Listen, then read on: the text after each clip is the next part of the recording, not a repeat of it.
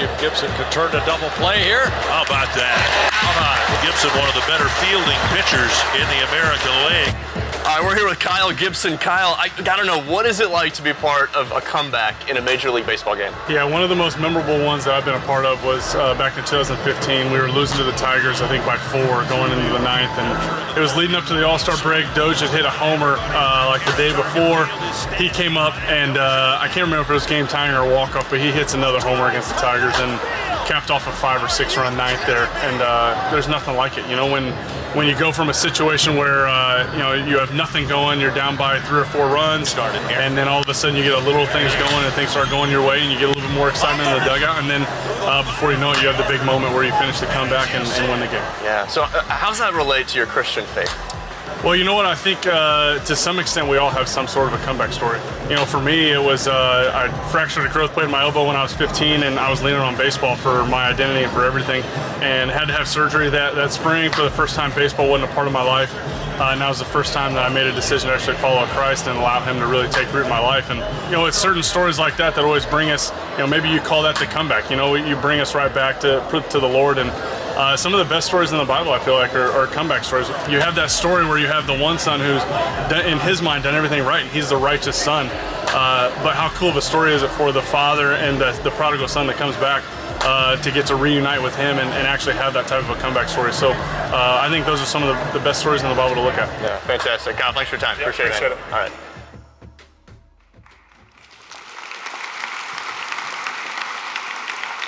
Kyle Gibson's a tall guy. I was straining my neck during that interview. It was so much fun being with those twins that day and hearing their stories of faith. Kyle especially, those guys were so gracious. Kyle knows his Bible. I was really impressed just having a conversation with him about his love for God's word. It was just so encouraging being in the dugout with those guys. And then of course, hearing these stories of comebacks in baseball games. And that's because we're part of this series, Bottom of the Ninth. We're looking at stories of comeback from Scripture. But before I get into the message, I want to give you an update on something that we asked for you to do this last Tuesday. We mentioned to you that some of our global partners in the country of Nepal were facing some really challenging situations because Nepal recently passed an anti-conversion law. So it's now illegal to preach the name of Jesus in that country. And some of our global partners just asked, hey, would you be praying for us? And so on Tuesday, we did, because that law went into effect on Wednesday. And I want to let you know we've been keeping in touch with them, and so far no arrests have been made, which is a huge answer to prayer. But there have been some increased presence with the police, even going to the home of some of these pastors and making them fill out paperwork and things like that. So we need to continue to keep our global partners in your prayers, and pray specifically, if you would, for wisdom for them, that they would know kind of how to handle the situations that they're facing.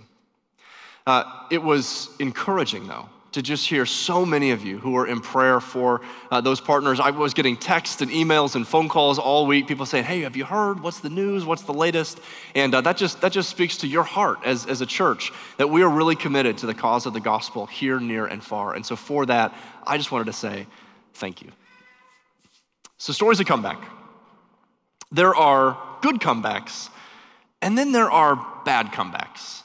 You know, good comebacks like Daniel in the lion's den, or David and Goliath, or even in folklore. You know, that story of Robin Hood, when it seems like he's not gonna make it, but then at the very end, he's able to outwit the sheriff of Nottingham and justice is restored. That's a good comeback story.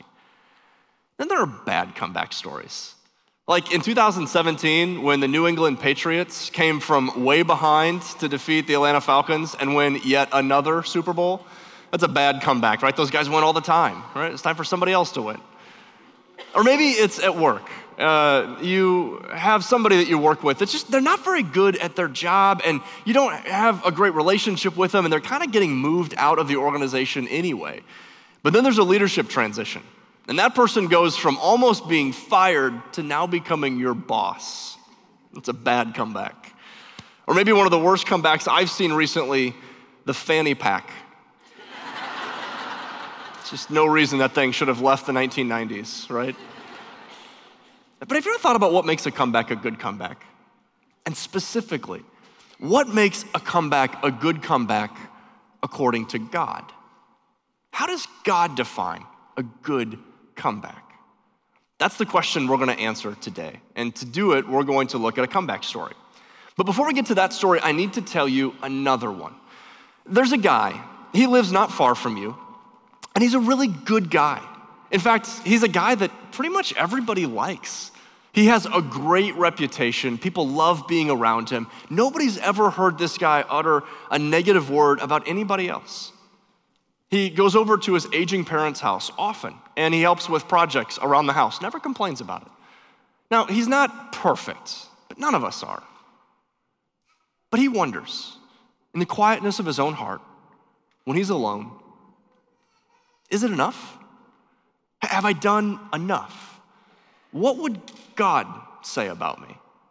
Is there anything I could do to improve my standing with God?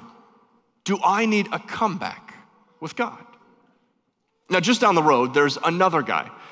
And this guy is very similar to the first guy. Both of them are incredibly wealthy. But that's about all these two guys have in common. See, the second guy, he's a jerk. He's manipulative. He takes advantage of people. He's rude to folks. He has power, and he abuses it on a daily basis. In fact, that's how he's gotten into his wealth, is he's done things that basically have been illegal. Now, the reason that this guy can get away with it is because he works for a deeply unethical organization. His bosses benefit from his underhanded behavior, so they just look the other way. Now, he struggles with this because he knows what he's doing is wrong, but it supports his lifestyle, and so he's not really sure how to get out of it. And he too wonders, in the quietness of his own heart, what would God say about me? Does God know what I'm doing? If I met God, what would God say to me? Is there anything I can do to experience a restored relationship with God? Could I ever have a comeback with God? These stories, they actually happened. One day, a very righteous man came to Jesus, and he asked him a good question. It was a comeback question. The question he asked him is, he said, "Good teacher, what must I do to earn eternal life?" It's a great question. And Jesus responded to him. He said, "Well, you know the commandments. You need to keep them." And the guy's ears perked up because this is what he did best. And he said, "That's good news." I can almost picture him kind of standing up a little bit straighter and looking at Jesus and saying, "I have kept all those commandments since I was a very young boy." And Jesus responds to this guy in a way that honestly, it's a little shocking and it seems a bit harsh. Luke records this for us, Luke 18, starting in verse 22. When Jesus heard this, he said to him, "You still lack one thing. Sell everything you have and give to the poor, and you will have treasure in heaven. Then come follow me." When he heard this, he became very sad because he was very wealthy. And Jesus looked at this man and he said, "How hard is it for the rich to enter into the kingdom of God? In fact, it's easier for a camel to go through the eye of a needle than it is for a wealthy person to enter the kingdom of God." And that's an unsettling statement. It's unsettling for us to hear or for us to read, and it was certainly unsettling for this guy. I mean, can you imagine how disappointed and discouraged he must have felt? I mean, here, his whole life, all he has ever done has been trying to do the right thing and keep the commandments and be on God's good side. And he meets this Jesus guy and he asks what else he can do to kind of help improve his resume or improve his standing. It's a fair question. And Jesus says, if you're trying to get there on your own effort, the expectations just went way through the roof. And the guy goes, it's just not even possible for me to live like that. Why? How frustrating that experience must have been. Maybe you know that kind of frustration. Maybe you've given up on your relationship with God, or you stepped back from your relationship with God because you've experienced a similar frustration. You feel like you've done all you can and it just never seems good enough for God. So why did Jesus respond that way? I mean, why act that way to what seems to be a pretty fair question? Well, to help us understand that, we need to look at another comeback story that Luke tells us just a few verses later. Because we're going to see this story has a very different response. We pick up the story in Luke 19. Starting in verse 1, Jesus entered Jericho and was passing through. A man was there by the name of Zacchaeus, and he was a chief tax collector and was very wealthy. And we know how Zacchaeus was wealthy because of the phrase chief tax collector. This guy made his money collecting taxes. Now, Rome at this time in history conquered basically most of the known world. And how they got their money was through local tax agents. But Rome was notoriously corrupt. And so how these tax agents would work is they would collect the money that was rightfully due to Rome and then some extra, or sometimes a lot extra. And they would enrich themselves and line their own pockets with the difference. Now, everybody knew this, but nobody could ever figure out how much was actually due to Rome or how much were they just taking for themselves. And so nobody trusted these tax collectors. And if you were a Jew, it was even worse because Rome was seen as the enemy. And by collecting tax that would go to Rome, it was almost like you were helping to fund what the Jews perceived to be an illegitimate government. And they thought that when the Messiah came, the Messiah was going to kick out Rome. And when that happened, the Messiah would probably take it out on the tax collectors too, because those guys were traitors against God's chosen people. That's Zacchaeus.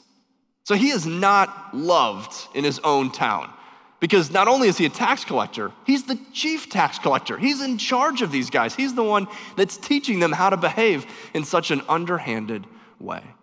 And I'm sure people in the town would have known stories of the impact of Zacchaeus' work. They would have known about that family that wasn't able to feed their kids because of the heavy tax burden that Zacchaeus and the other tax collectors put on him. In fact, I can almost imagine that as Zacchaeus would walk down the road of Jericho with his rich robes kind of flowing behind him, he would walk past some of those kids that were begging for food. And the people of the town would just stare at the injustice of that all and just be angry about how Zacchaeus could behave in such a terrible way. But there was this one thing about Zacchaeus, this one distinguishing physical characteristic that kind of brought a little bit of maybe justice to the situation. In fact, this distinguishing physical characteristic is something that we know about because often we teach kids a song about Zacchaeus and we describe that distinguishing physical characteristic in the song. And so if you grew up in church or you taught your kids this song or you've ever heard it and you know it, say it with me. Zacchaeus was he was a wee little man, and a wee little man was he. Zacchaeus was famously short. And so one day, Zacchaeus is out on the streets of Jericho, and he wants to see something, but he can't because he's so short. And I'm sure the people in town aren't helping him at all. I mean, I can imagine them almost kind of standing a little bit closer together to not let him have a view of what was happening. See, this man named Jesus was walking by, and everybody was excited to go see him because there was a buzz about Jesus. This guy was performing miracles. This guy was teaching with great authority, that he was revealing knowledge about God and about Scripture that nobody had ever heard before. In fact, some people were whispering rumors that maybe this Jesus, he might be the Messiah. And so they were justified in not giving Zacchaeus a view in because they thought, listen, if this guy has any relationship to God and if he maybe even could become the Messiah, Zacchaeus is like the furthest person away from this guy. He has no standing here whatsoever. And so Zacchaeus, but he wants to see Jesus. And I wonder if it's because he thought that maybe Jesus knew something, that maybe Jesus could give him some insight, that maybe Jesus could teach him something or give him a perspective on how he could get out of the situation that he was in. Maybe Jesus could give him some insight about how he could have a comeback with God. And so he wants to see Jesus so bad that he does something that I am sure caused eye rolls throughout town. He climbs a tree. Now, seeing a grown man in a tree is weird in the middle of a city. And here he is, up in the tree with his robes and his sandals. I'm sure there's other kids up in this tree, and there's Zacchaeus perched up in this tree, looking foolish. But he doesn't care. He just wants to see Jesus. But it's Jesus who sees him. And Jesus stops under that tree, and he looks up. And he says, Zacchaeus, come down immediately, for I must be a guest in your house today. And to be a guest in somebody's home was a huge honor, especially when that person was a prominent figure. This was a big deal for Zacchaeus. And the crowd went nuts. They lost their mind. I mean, they thought, you gotta be kidding me. They started grumbling and complaining. They go, no, Jesus, not this guy. Like, not Zacchaeus. He works for Rome. He's for the enemy. He's not for us. Like, this guy, he's a cheat. He's a sinner. When I was in high school, I ran on the cross-country team. And a couple times a week, we would go into the weight room and have to lift weights. And as a runner, that's an intimidating place to be. And at times, a humiliating place to be. And it was made worse by the fact that there was a guy in that weight room who was just a huge jerk. And by huge, I mean he was massive, like huge muscles. He held all the weightlifting records in our high school. And every time we walked into the weight room, this guy would just mock us relentlessly. He would make fun of us. He would goad us. He would give us a hard time. It was just awful being around him. In fact, one time I was in that weight room and I watched him just completely embarrass and humiliate one of our freshmen. That guy ended up leaving the weight room in tears. It just made me angry. This guy treated people this way. Now, I was also part of a Christian athlete group. And one day we're having a meeting and that guy walks in, huge jerk guy, walks into our meeting. And I'm embarrassed to tell you, I grumbled. Just like that town in Jericho. I turned to one of my friends. I said, what's he doing here? I said, he doesn't belong here. He's not one of us. He's not with us. Do you know what he said last week? Do you know how this guy acts? Yeah, do you know what I heard about him? And I'm embarrassed to tell you that story. Because see, at the time I knew Jesus, but I didn't understand the power that Jesus had to change people. But Zacchaeus did. Because when Zacchaeus climbed down out of that tree, he wasn't just climbing down to have a guest in his home. He was climbing down out of that tree to have his entire world rocked. His whole paradigm about who God was, about his understanding about the law and about righteousness, it was all gonna be shattered. Because he thought it was all about what he had to do. He didn't understand grace. And as he would have been in his home and heard Jesus tell these stories about God, these parables, he would have understood a whole different version of God. And it changed him because he found the love of God and the forgiveness of God. And Zacchaeus comes out a new man. Luke tells us in verse 8 what happened. But Zacchaeus stood up and said to the Lord, look, Lord, here and now I give half my possessions to the poor. And if I have cheated anybody out of anything, I will pay it back 4 times the amount. And 4 times is key because that's referencing an Old Testament law. It's found in Exodus chapter 22 that says if anybody cheats or steals from anybody else within Israel and they're caught, they're supposed to pay it back what they owe 4-fold. And what Zacchaeus is essentially saying is he's saying, I'm gonna start following the law. I was a sinner, what I did was wrong, it was theft, I stole, and I'm done with that. And I'm now gonna start following the law. But he doesn't stop there. He ends up giving half of his possessions away to the poor. So here's this guy who professionally extorts money from his neighbors, who after this meeting with Jesus is now giving away a substantial amount of his income to other people. So is that it? Is that the point of the story? Is that God's version of a comeback? That rich guy number 1 comes to Jesus and he won't give his money away, and so he's out of God's kingdom. Rich guy number 2, Zacchaeus, comes to Jesus and does give his money away, and he's in. And as tempting as it would be for me to ask the ushers to come forward and let's take a collection right now, money is not the point of these 2 stories. Yet money's involved, and you can have great applications about money from these stories. But there's something else that's going on here. See, God's version of a comeback, God's idea of a comeback, it's different from ours. And something happened to Zacchaeus that didn't happen to the first guy that made his comeback possible. And that if we can understand, can help make our comeback possible. And the clue for that comes in how Jesus responded to Zacchaeus. And that's in verse 9. Jesus said to him, "Today salvation has come to this house, because this man too is a son of Abraham." And that's our clue, the phrase son of Abraham. Whenever Abraham is referenced throughout Scripture, it's often done as somebody who's the example of faith. Abraham believed in God, that Abraham trusted in the promises of God. God says about Abraham that because of Abraham's faith in God, it was credited to him as righteousness.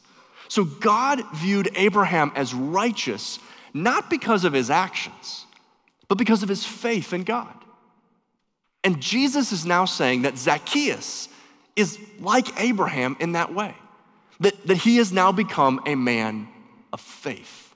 And see, that's the difference between these two guys. See, rich guy number one comes in and his intent is good. He wants to come back. He wants to improve his relationship with God. There's nothing wrong with that. But his posture's all wrong. Because he says to Jesus, what can I do? How can I earn it? What actions should I take? And Zacchaeus understands it's not about my actions. It's all about acceptance. Because for Zacchaeus, he knew that if it was about his actions, he was in a world of hurt. But it wasn't about his actions. He accepted this invitation from Jesus to spend time with him. And as he spent time with Jesus, that's what changed him. That's what transformed him. And that's when the comeback happened. Because God's idea of a good comeback is when we accept Jesus and we allow God to change us. We don't do the changing. Our comeback isn't because we become more moral. It's not because we follow the rules better. It's not because we become more righteous. Our comeback happens when we allow God to change us. And specifically, Zacchaeus was changed in two ways. First, he stopped doing bad things. He stopped doing what was wrong. He stopped cheating people. But if that was the end of the story, it'd be a nice story, but it wouldn't be a comeback story. Because God transformed Zacchaeus to not only stop doing wrong, but to start making right what Zacchaeus once made wrong. That Zacchaeus starts to restore. He starts to bring restitution to what problems he created because he was changed and transformed by God.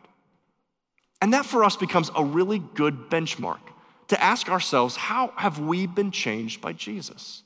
Not only are we not doing the wrong things, but are we starting to make right what we once made wrong? A friend of mine came to faith in a pretty dramatic way.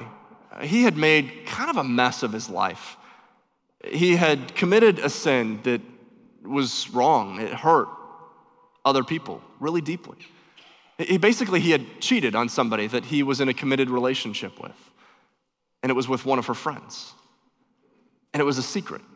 Nobody knew about it. And that secret was tearing him up inside. And in the midst of that brokenness, he heard for the first time about Jesus and about God's grace and God's forgiveness and God's love. And he put his faith in Jesus. He started following Jesus and no longer himself. And it changed him. And he stopped doing some of the things that were wrong. He ended those relationships, but he didn't stop there. He realized that because he was changed by Jesus, he now needed to start making right what he knew was wrong, even though other people didn't know it yet. And so this guy wrote a letter, several letters, to all of the people involved, telling them exactly what he had done wrong, confessing his sin, and asking for forgiveness, and then offering to meet with those people to restore those relationships, knowing full well what kind of drama this was going to bring. But he did it because he was changed by Jesus. So how about us? You know, I know the divorce hurt. In fact, it still hurts. And I know that it wasn't entirely your fault. But there were some things that you did that contributed to the ending of that relationship. And even though it's been many years, and even though you don't talk anymore, and even though this is gonna seem really awkward, maybe it's time to call up your ex-spouse and say, I'm sorry. for what I did that led to the downfall of our relationship. And to forgive them for what they did against you. Even if they haven't asked for forgiveness, and even if they don't deserve it. Because that's how Jesus forgives us, before we ask for it, and even though we don't deserve it. Or maybe there's a student, and as school was ending this last spring, your friend group started saying something to this student, and you didn't really have anything against them, but it was just kind of easier to go along with it than to speak up, and they said some things, and they acted in certain ways, and you saw how much it hurt her. And you've been thinking about it all summer. And when the fall school year kicks off, you need to go find that student and go up to her and say you're sorry and apologize for being part of what happened. But don't stop there. Maybe you need to meet that student every day for lunch, so no longer will she have to sit by herself in that lunchroom. Because that's how Jesus would act. And that's what Jesus does when he changes us. Or I don't know, maybe you were at Target last week and you're buying groceries and you're watching them scan the bags of chips across, and 2 bags went across, but only 1 beep happened. And you didn't say anything. And you got in the car and you're like, free chips. And now you're like, it's kind of like stealing. And even though this is gonna feel really weird, you gotta go back over to Target, hand them your receipt, and say, hey, last week, 2 bags got in the cart, I only paid for 1. I owe you a bag of chips. It's like, Kyle, that feels like a hill that's too big to climb. Like that, yeah, are you serious? Like, if you knew what happened, there is no way. I get it. I get the tension that gives to us. And I've experienced that too. But I think the tension comes in because oftentimes in our relationship with God, we can slide into approaching God the way that first guy did, by thinking it's all about our actions, it's all about our efforts, it's all about what we do. And that's not what this is about. So if you're sitting there thinking, okay, I know the right that I need to go do to make right what I made wrong, but I don't feel like doing it, or I'm not sure if I can, let me encourage you to do what Zacchaeus did. Spend time with Jesus. Because when you spend time with Jesus, you come face to face with the God that is full of holiness, with a God that is full of grace, with a God that is full of love, with the God that desires to have a personal relationship with you, knowing your past, but also knowing your potential future. And when you spend time with that God, it changes us and it transforms us. And I think when that has happened, it makes it easier to act like some of those things. Not easier. Because it's not us doing it, it's God's Spirit living through us. And when those things happen, we need to tell other people about it. In fact, I think one of the best ways that we can let people know that we have been transformed by Jesus is through an act called baptism. And if you've never been baptized, I want to encourage you, if you're a follower of Jesus, if you've let God change your heart, this is your next step in your spiritual journey. Baptism is an opportunity for us to identify with the death and the resurrection of Jesus, because in baptism, we do it here at Wooddale, we go all the way under the water. It's called immersion. And we do that because we're signifying that we're agreeing with Jesus' death on the cross, that when he died on the cross, he died for our sins. And in the same way, we're now dead to our former way of life. It's over. But when we come up out of the water, because we don't stay there, we're coming up born again, living our life through the Holy Spirit, not of ourselves, having been washed clean from our sin. It's deeply symbolic. We don't do baptism for salvation, and it doesn't change us when we've been baptized, but it represents the change that has happened in our life. And it's an awesome experience. And let me just say this, if you were baptized as a child, that was very meaningful for your family, but this is an opportunity for you personally, to make a profound public commitment to Jesus, because he's made a profound public commitment to you.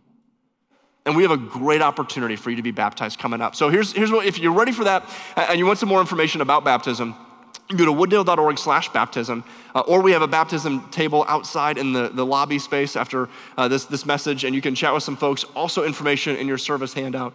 But you can sign up to be baptized, and the baptism celebration we have coming up is on September the 16th. That's an important day because that's the day we celebrate our 75th anniversary here at Wooddale Church. And I don't know about you, but I can't think of a better way to celebrate 75 years of ministry than through baptism, because baptism is all about life transformation. And folks, that's what our church has been about, because we're about Jesus, and Jesus changes lives. That's what he does. He transforms us. And we should celebrate that as we celebrate our anniversary. All right, one more thought for you. So God's version of a comeback, God's idea of a comeback is that we accept him and that he's the one that changes us. But what does he change us into? Verse 10, which is the last verse in this story. For the Son of Man came to seek and save the lost. The reason Jesus came was to find and to save those who were lost, like Zacchaeus, and as we understand, like you and like me. Each one of us, we're lost people that Jesus found, that Jesus saved, and that Jesus is changing. And when we understand that, when God changes us to give us that perspective, we start to look for the other people like Zacchaeus in our life. Because I think each of us have a Zacchaeus. Each of us have somebody that annoys us, or somebody that irritates us, or somebody that has done something wrong to us. And when we've been changed by Jesus, we start to understand they need to hear about Jesus too. Before I joined the pastoral staff here at Wooddale Church, I had a whole nother career as a management consultant. And one day we had a client out on the East Coast, and that client called my team and called me, and they needed an important analysis done for their organization. And so I got my team together, and we worked really hard to get this analysis done, and it was good. And we got it done, and we sent it over to them a day before the deadline. The next day, I'm sitting in my office, and my email pings, and it's an email from this client contact. And I open it up, and it's a forward from somebody on his team claiming that they never got the analysis, which isn't true, because when we sent it over, they receipted that they got it and it looked good and they appreciated how hard we worked on it. So our team kind of went to work to figure out, why they said now they didn't have it. But I kept reading this email, and that guy took that little piece of information and he just launched. And his email to me was questioning how it was possible that I hired such incompetent people to be on this project team. And then he turned it personal to me. He said, Kyle, I'm wondering if you have ever been able to successfully lead anything in your entire life. Because if you have any leadership ability right now, you're certainly not displaying any of it. And then he said, I don't know how you got hired by this organization, but you're a terrible representative of your entire industry. And he went on to question my worth as a human being. A couple hours later, another email pings. It was somebody on his team. We found the file, we just misplaced it, so it's all good, thanks so much. But it wasn't all good, because I was hurt, I was upset, and I was waiting for an apology that never came. I remember later that afternoon, I was walking around my neighborhood, and I was just thinking to myself, is that true? I mean, it felt like such an overreaction, but that had to come from someplace. Like, what happened? What's going on? Is that how people see me? Is that what people think about me? Is any of that relevant? Every time that area code called my office, I would just cringe a little bit for the next week or so. And every time somebody from that organization emailed me, I felt myself kind of emotionally bracing for another impact. And I was like, God, I got to work through this. And so I spent time praying to God and opening his word and just saying, God, can you help me through this? Can you help me through this? I don't believe this is true. Can you just help me through this? And one day, God asked me a question, not out loud, but in my heart. He said, hey, Kyle, when are you going to do something good for that guy? Hey, Kyle, when are you going to honor that guy? When are you going to bless that guy? So I started doing something every day that every part of the human part of me did not want to do. I started praying for this guy every morning. And not praying that he would be changed, and not praying that he would apologize, and not pray that he would lose his job. although I thought about it. But pray that he would have favor in his work, to pray that he would be blessed, to pray that things would go well for him and his family, and to pray that if he didn't know Jesus, that he would get to know Jesus, and that he too would experience the love and the forgiveness of God, and that would change him. Why did I pray that prayer? Not because of how good I am, because that's not me. It's because Jesus has changed me. And thankfully, Jesus is continuing to change me. And that's the point. When we allow Jesus to change us, not only do we not do the wrong things, we start making right what we once made wrong, and we start to see the other Zacchaeuses in our life who need to meet Jesus too. And that is when the comeback happens. Father God, thank you for the story of Zacchaeus. Lord, it's just 10 short verses, but there is so much that is there that is so relevant to our lives. And Father, I pray, Lord, that we would have the wisdom, Lord, to know how to take what we've heard from this message and to go apply it in our life. Father, I pray that we as your followers would increasingly allow you to change and to transform us. And Lord, that we would look more and more, day by day, less and less like ourselves and more like you. And Father, in so doing, we might help more people come to a saving knowledge of you. Because ultimately, God, that's the purpose of the comeback. It's in your name we pray. Amen.